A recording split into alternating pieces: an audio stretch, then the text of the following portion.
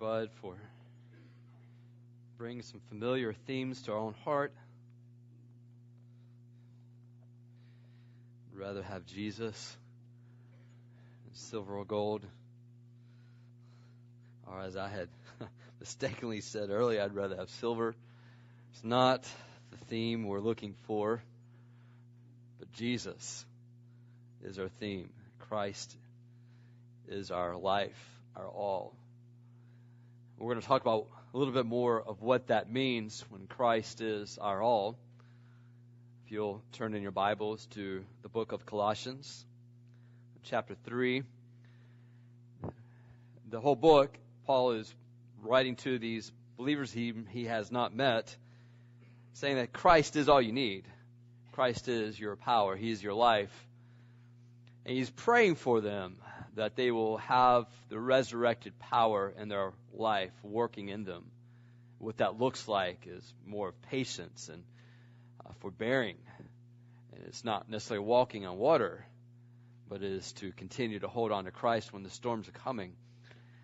And he shows a little bit more of, in chapter 2, things that are presented that also present themselves as false sources of power.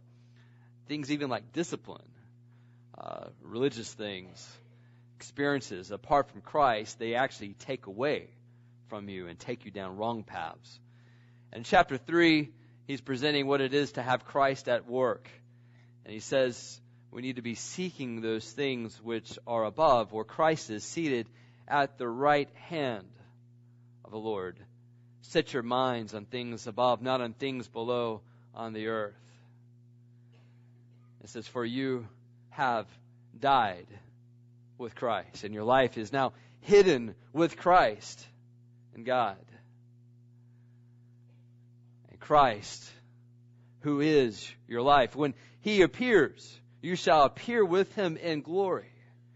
That truth, that knowledge, what does that mean? And he goes on, verses 5 through 11, talking about what we put off, what we kill. If Christ is our life, there's some things we have to die to and execute continually in our life. And then in chapter 12, verses 17, that which we put on. What does it look like to have Christ in our life? When we are filled with the Spirit of God, what does that look like? In 12 through 17, he gives us some qualities that are going to come out. And first of all, we're going to start seeing ourselves and seeing others in the church as God sees them. Not how we see them, but as God sees them. And in verse 12, he says, put on then as God's chosen ones, holy and beloved. This is how God sees you. Put on then, and talks about compassionate hearts and kindness and patience and talk about how we bear with one another. And so we're going to put on Christ. We're going to show Christ and how we deal with especially the church. How we deal with God's people. And this really is not just to the world, but to other believers that are sitting in this room. Other believers who are not sitting in this room, but yet part of our church. And that we're to bear with one another and forgiving one another. As Christ has forgiven you, so you also must forgive. And so that's showing Christ. And let the peace of Christ rule in your hearts, to which indeed you've been called as one body. And so as believers, we're not going to just let Christ be coming out of us, but we're going to submit to the peace of Christ, thankfully. And that is the peace of Christ working among the body. What brings to unity in Christ? That dictates what we do and do not do. What attitude we exhibit and what attitudes we slay and kill. And then we're going to soak up God's Word. Thankfully, it says, let the Word of Christ dwell in you, teaching you and admonishing you with all wisdom. And singing songs and hymns and spiritual songs. It is the song of our heart is the Word of God. And this is what it looks like when Christ is in our life. And then we ended up last time of seeing all of life as a spiritual act. And we do that thankfully. And so, when he brings that out, and that's verse 17, it takes us to verse 18 through the end of the chapter. And he says, let me elaborate on that. That's a lot. See everything. The text says in verse 17 that whatever you do in word or deed, do everything in the name of the Lord Jesus Christ, giving thanks to God the Father through him. That's a lot. Word, and deed, everything. And so Paul says, I'll tell you, let me just elaborate on that a little bit. Let me just talk about a few areas that's included in everything you do. And he starts talking about the wife and husband relationship, and he starts talking about children and parents, and then he starts talking about employment. And if you think about it, that covers a lot of your day, isn't it? Your family life and your employment life. That's a lot. And so he says, well, let me help you out and just give us a little bit more specific. So it really does present to us, what does Christ look like if he is in you? Remember Colossians 2:7 says, Christ in you, the hope of glory. So if Christ is in you and you're a father, what does that look like? If Christ is in you and you're a husband, if Christ is in you and you're a wife, if Christ is in you and you're a child, if Christ is in you and you're a boss, if Christ is in you and you're an employee, what does that look like? And so this is giving us a kind of a revealing aspect of where do we stand. It's kind of like those old pregnancy tests, it lets you know what's going on the inside, makes evident, all right? And so this is one of those pregnancy tests. What's going on inside of you? Is there a plus or minus in these areas, all right? You follow that? Some of you follow a little bit more than others, all right? We're thankful to have a new addition in our church body with the Hooks family, and we look forward to more to come, right? Okay, where are you? Okay. Meredith, she's not here. I had to check on that. Children's sick. She's not in the hospital yet. And so we want to see this bearing fruit in our life. So with that in mind, let's stand as we read together Colossians chapter 3. I'm going to start with verse 17. But we're going to focus on 18 through verse 21.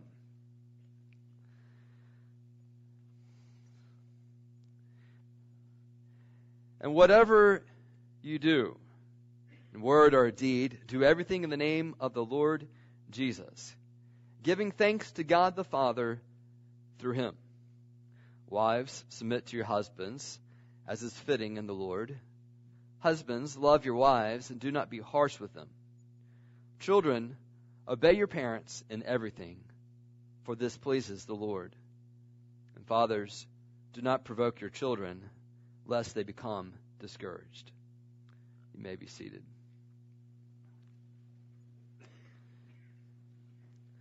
Verse 17 lays out the idea that everything is a spiritual act.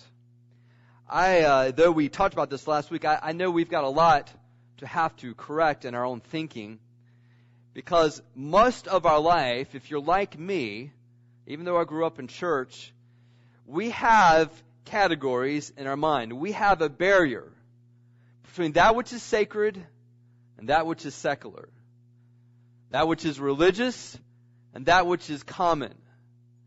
Our whole world puts that upon us. If we weren't thinking that before, then everyone tells us, okay, here's the category. This is your private religious life, and this is the public professional life. This is the Christian music, and this is the secular music. And so the marketing campaigns come on and help us with this. This is a religious book, a inspirational spiritual book, and this is a how-to book. This is a novel, or whatever word we want to say that is a secular book. And so in our mind, we have categories. We'll say, okay, I'm going to do something like I'm going to read the Bible, I'm going to journal, I'm going to have my prayer time. This is a spiritual activity that I do, and I rank it according to whatever importance we have. And then, I'm going to clean the house. I'm going to make sure the car is maintained. I'm going to go to work. I'm going to send these emails out. I'm going to do a report. And this is professional. This is material. When Colossians 3 comes, verse 17, and says, whatever you do in word or deed, do everything in the name of the Lord Jesus Christ, giving thanks to God the Father through him. And then earlier, when we looked in Colossians, when it says that Christ is all, what that truth does is abolish and utterly destroy any barriers in our mind according to God.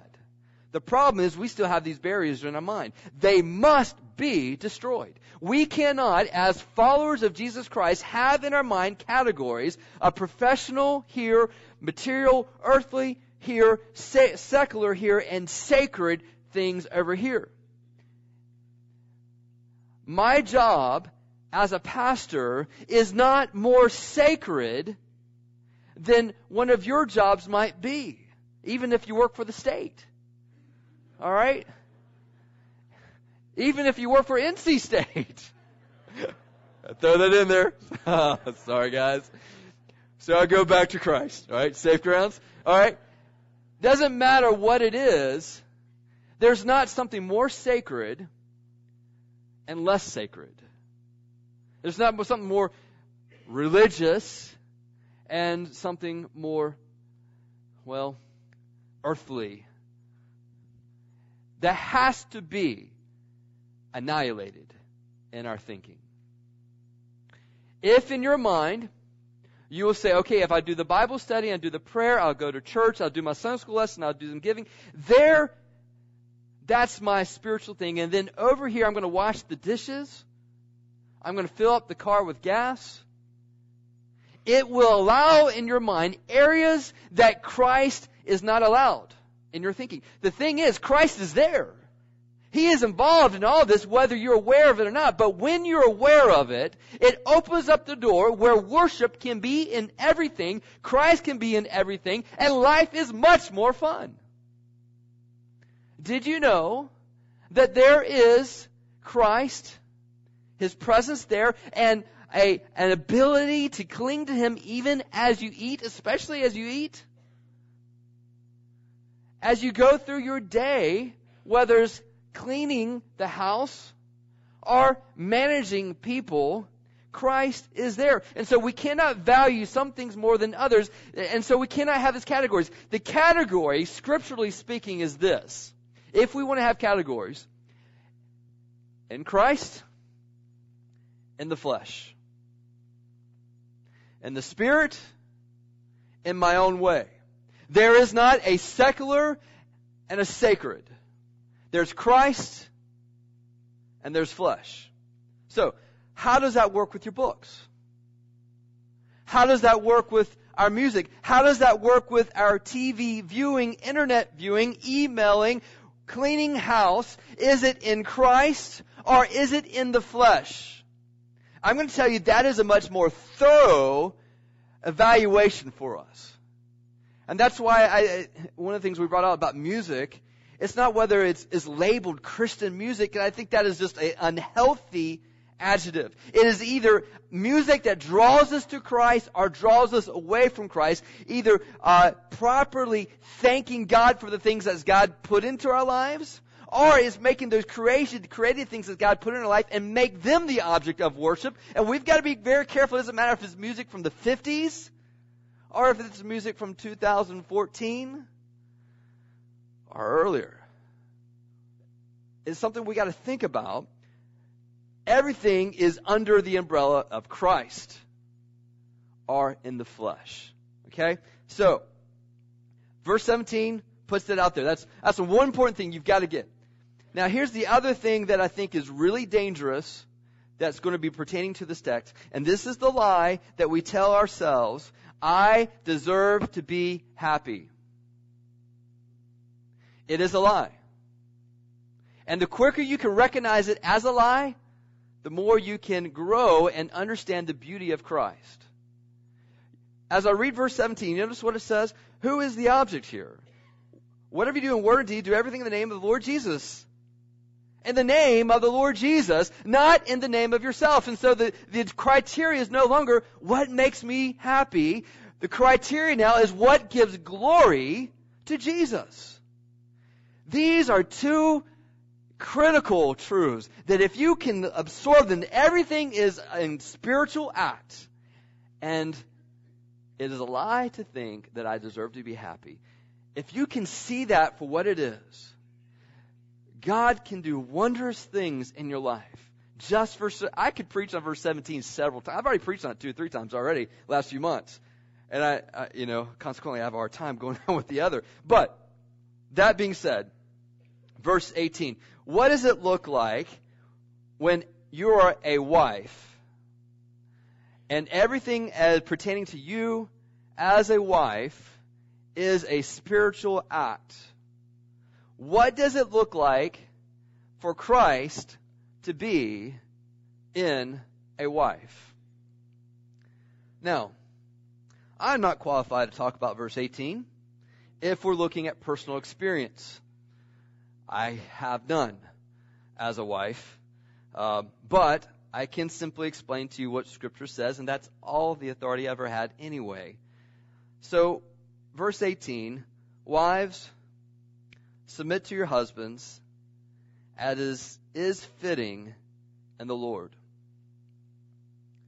So, when it says submit to your husbands, it is a call to recognize and respond to the God-ordained authority of a husband, and does not diminish the authority or dignity of you as a female. How do I say that? Well, I present to you the example of Jesus Christ, that as he lived his life, he recognized and submitted to the authority of God the Father, though he was equal with God the Father and considered himself not robbery to be equal with God, but understood the role in which he was working in within the Trinity and submitted to the Father in his will. And so, if it does not diminish Jesus, in fact, his submitting to the authority exalted Jesus. If that is true for Jesus Christ, it's not any less true for a woman that is in a marriage relationship. We see several examples to this. If you want to read more about this, 1 Corinthians 11, 3 through 4. 1 Corinthians 15, 28, I'll give examples of Jesus submitting to the Father. Philippians 2, 6, submitting to the Father. I think about Luke chapter 2, verse 51. Even a more extreme example. Jesus is God in the flesh. But Luke 2:51 says that Jesus, as a child, went down with them, referring to Joseph and Mary, and came to Nazareth, and he continued in subjection to them, and his mother treasured all these things in her heart. Jesus, God in flesh, submitted himself to a sinner named Joseph and Mary. Is that because Joseph and Mary was so much greater than Jesus? No. By no stretch of the imagination. He was submitting to the Father, his heavenly Father, and he expressed it by submitting it to earthly parents at that time.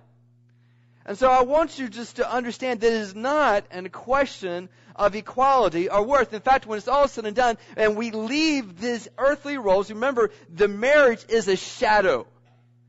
It is a shadow that points to God. So listen. You may be married 1 year to 68 years like we've had some. But it is a drop in the bucket of eternity. Do you understand that? And in eternity, there is no marriage. A husband given to a wife and a wife given to a husband, because these were shadows that pertain to this earth, and the reality is now there before Jesus. There will be a day and time when Julie, my wife, and myself, it is not an issue of me being her husband anymore. It will be that we are both in Christ before God and we worship Him, and that is all of the equality or all the rank that's needed. There is not an issue of a little bit of time here on this earth. I think that's important for us to understand and remember this, the eternal perspective in this. Then it says, submit to your husbands as is fitting in the Lord, as is proper or appropriate. Understand that the motivation of this is not the man that you may be living with. It's not his character that is demanding this, compelling you. It never will be. It never should be. It's Christ that does it. It's as fitting in the Lord. Now, I think about this. We have, I do Taekwondo with my girls, and we all have the same outfits. And they're unisex, you know? There's not a female version or a male version. They're all just baggy pants. And it used to be very clear, but now it's getting a little bit confusing. When I get out of the dryer and I grab the white pants, it used to be very easy to distinguish whose clothes were whose. It's a little bit less, and every once in a while I look it up like, well, maybe, and I can put my legs in, but somewhere about right here, I realize this is not fitting. This is not appropriate. I cannot go on like this. All right? So when we're talking about submission to a husband, you need to understand that this action, this attitude, is tailor-made for Jesus Christ. It is not made for your husband. So if you are putting these pants on and you're thinking, I'm doing this, I'm putting submission on because of this husband, it's going to be a sore fit. There's going to be chafing involved. It's going to be uncomfortable. It was not made to fit your spouse. It was made to fit Jesus Christ. Do you understand the difference between the two? If you're operating because of this person and the character of this person, it's going to be a sore fit, and it won't fit sometimes. And so why is saying it's fitting to the Lord, is appropriate to the Lord. He is the motivation. A lot of times married couples that are united in just kind of a rosy fog of optimism. Sometimes ignorance is bliss. And usually there's a lot more ignorance in the marriage date than sometime later. We're blinded to the shortcomings. We see only the other's good points. But as the years go by, the excitement wears off, those good points become the sore points. Isn't that interesting? The very things that we were drawn to become the very things that repel us as time goes on. She married him because he was strong and masculine. And she divorced him because he was a very dominating male. He married her because she was so fragile and petite. And he divorced her because she was so weak and helpless. She chose him because he knew how to provide a good living, and she left him because all he thought about was the business. He married her because she was steady and sensible. And then he divorced her because she was boring and dull. It's not about the strengths and weaknesses of the person. It's about Jesus Christ. That's it. May drawn by the strength and weaknesses, but I'm going to tell you, the strength and weaknesses are an illusion. Here's what dating is. Dating is putting on a facade of holiness just long enough to fool them. Those of you who are laughing understand. You're putting on a facade of holiness just long enough, and then you get married and you realize, whoa, wait. You're not that. No. They maybe want to be that, but they're not that. But it's not the strengths and the weaknesses that keep you together. It is Christ that does it. It's about Him. Now, husbands, you hear this and you're thinking, I'm glad my wife's here. Now, look, understand something. When we read this, it is not telling the husband, this is not a call to the husband to make his wife submit. This is not a call to the husband to make his wife submit. Understand, this is a spiritual work. Remember what I said from the beginning? This is a thermometer. Is Christ in their life? Are they being filled with the Spirit? So, how does this get fixed? You don't do it. It's not yours to fix. So let me ask you, if this is a spiritual activity, if this is the work of the Holy Spirit working in a wife, then who's going to do it? God. Sunday school answer. Okay. God's doing this. So let me ask this question. What role does prayer have in your life? For your wife. This type of attitude is the work of the Holy Spirit in that woman's life. So we as husbands are to pray for them. When we see discontentment, we see rebellion, we see just not listening, rolling of the eyes, The answer is not to say, stop rolling your eyes at me, woman. All right? That's not going to do it. The answer is, God, do a work in my heart. Help me to husband her. And God, do a work in her heart that Christ would be evident. And we keep on reading this. And for those of you who are not married, it matters who you marry. Yes, there's a facade of holiness in dating. You don't really know who they'll be. And that's why it matters to who they belong. Are they in Christ? I have hope then that Christ can do a work in their life, because they can put a facade out, but life goes on and it's going to hit. It's going to be revealed where things are stemming from. And I cannot think that I'm going to change them by my charm. It's going to be Christ at work in them. So, wives, when you're not submitting, you're not failing and falling short as a wife. We're falling short as a follower of Christ. So this means that the command to submit is totally outside the realm of what my nature is and my personality. It doesn't matter if you have a strong personality or weak personality. It is an act of faith in submitting to Christ. It has nothing to do with your husband's intelligence or giftedness or attractiveness or capability. It's fitting as unto the Lord. It's not whether to do if they're right. It has to do with Jesus being right. So take great care in how you choose your husband. Have your eyes wide open coming in, but open specifically to the relationship in Christ. It's not a secular. It's simply Christ. That's the division point. 19. What does it look like for Christ to be in husbands? Husbands, love your wives and do not be harsh with them. Love is not a feeling. It is not an emotion. It's something we fall into or fall out of. We have those phrasings of, I fell in love with this person. And it usually just means my emotions just overcame my thoughts. It dominated my thinking.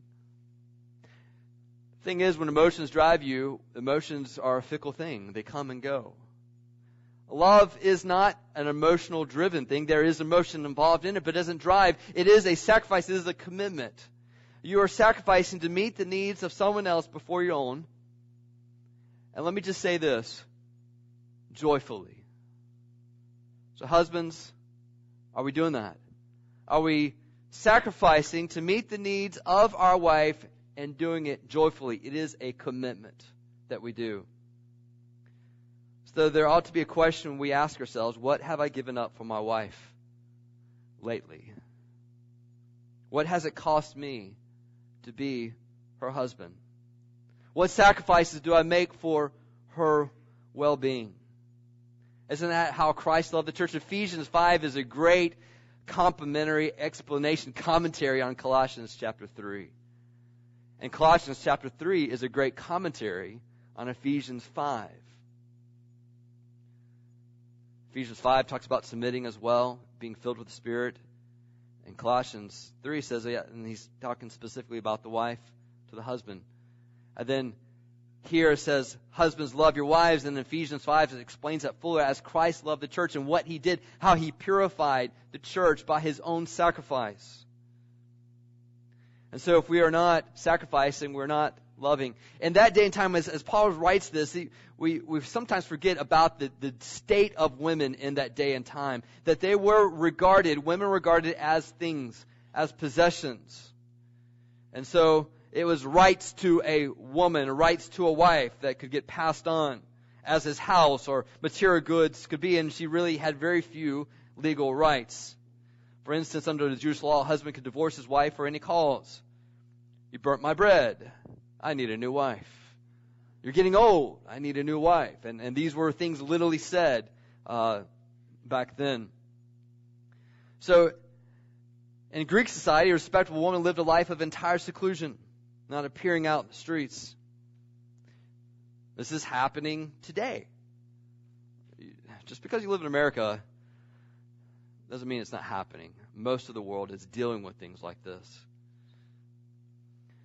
So when Christ comes in, one of the things that changes society is how we deal with women. And it says, do not be harsh with them. I think it's interesting as Scripture says this, it says this is what Christ looks like in our life. I think when you think about a counter, this is the opposite of this is what we're most prone to do in our flesh. If women are not in Christ, we're most prone to disrespect our husbands. We'll say, I love that man, but how many conversations do you hear like that among women?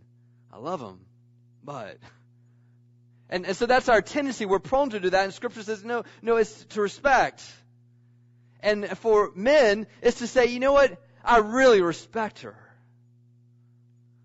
And we'll be talking about the admiring qualities of the women we're married.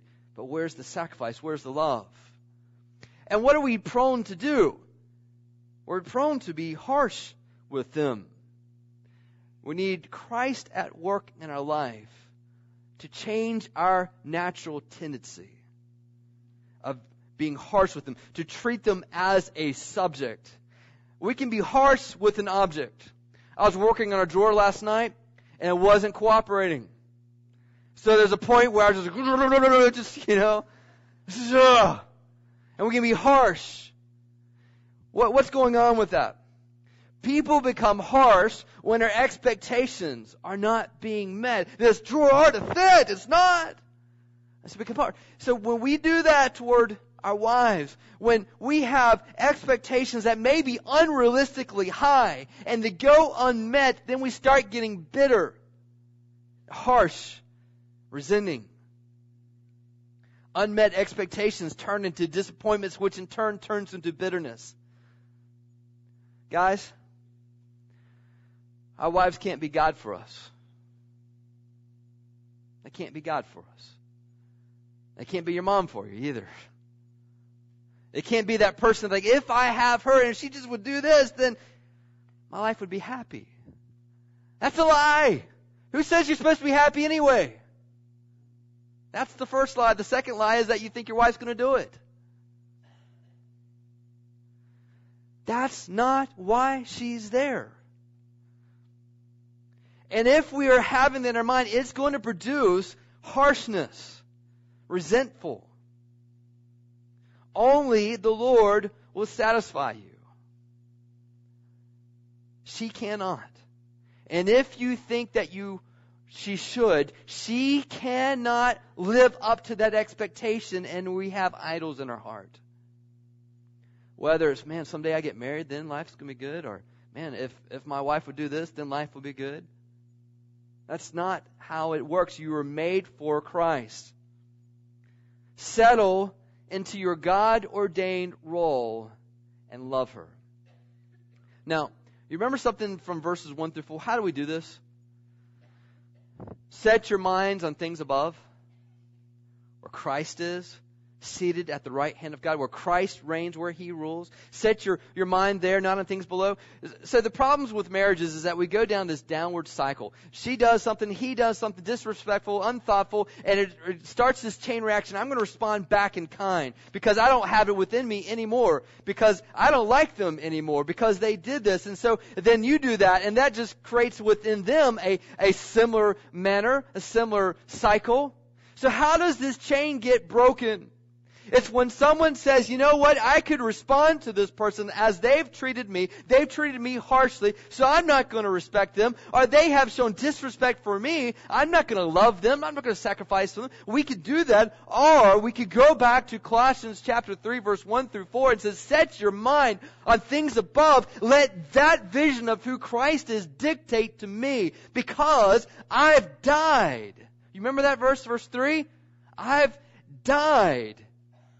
And my life is now hidden with Christ in God. So what kind of life do I live? Well, verse 4, well, when Christ appears, who is our life. So the solution to this is not, oh, I've got to love her more. The solution to this is, I've got to respect him more. The solution is, Christ is revealing areas in my life where I'm living in the flesh and not living in Christ. I must die to that and let Christ work in me and be driven by the vision of who Christ is. See her, see him, see myself as God sees them, chosen, holy, and beloved. Now, men, Lord Byron has said that men's love is of a man's life a thing apart. 'Tis a woman's whole existence. Now, I don't know if that's true or not, but it tends to go that direction. What does that mean? Guys, we could say things to one another, and we're laughing about it. Cutting one another. That's how we show love sometimes, isn't it, guys? I knew my father-in-law loved me when he started making fun of me. You know? And then he let me know that, too, just in case it was confusing. If we do that with our wives, though, that doesn't work. And so it's to understand that, to cherish who she is because of who Christ is. We don't allow bitterness to sour our marriage. Guys, you can recognize it fairly quick when you're starting to hold a little resentment toward your wife. She's probably unaware, but you are. You can sense it rising in your heart. It is at that moment it must be dealt with. It must be executed. And ask yourself, why am I resentful? Or why is this bothering me? And at the center will be a lie that she ought to exist for you. More often than not, it will produce episodes of sullenness and pouting or yelling. But it's right there at the heart. Verse 20.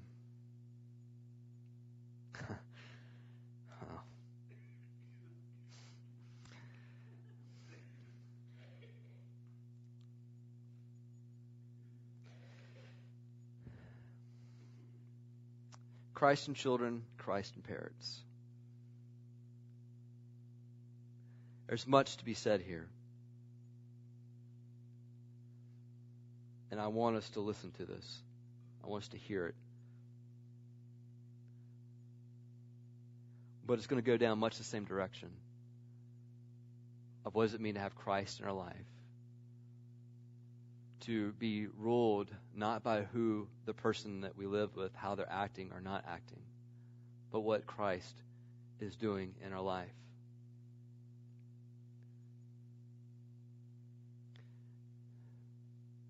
Evidently, the Lord wants me to work on this a little bit more this week, so we're going to consider this passage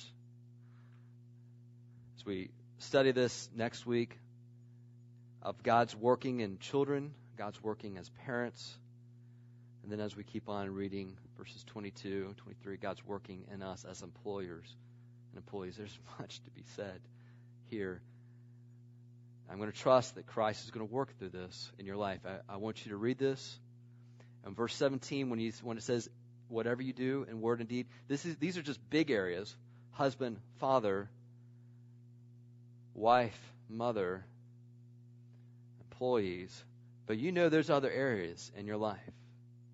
I just want to challenge you. Do not regard something separate from Christ. Because it's at your workplace, at your home, as you drive. It is all a spiritual act. And Christ must be evident in it. But I would say, before we can go on and talk about children and parents, it flows out of husband and wife. And I know some of you are in single situations. And a lot of this applies to you still, is that you live your singlehood in Christ, being married to Christ. And that you look at it and say that it is the status of single or not single is not the measurement or the cause of happiness or sadness. It's Christ that is our hope of glory. And if it's the hope of glory, it's certainly the hope of earth in our heart and life. And so, with that thought in mind, let's pray about verses 21, verse 22, 23, 24, 25. And let's let the Lord work in our hearts as we read this together. Let's pray.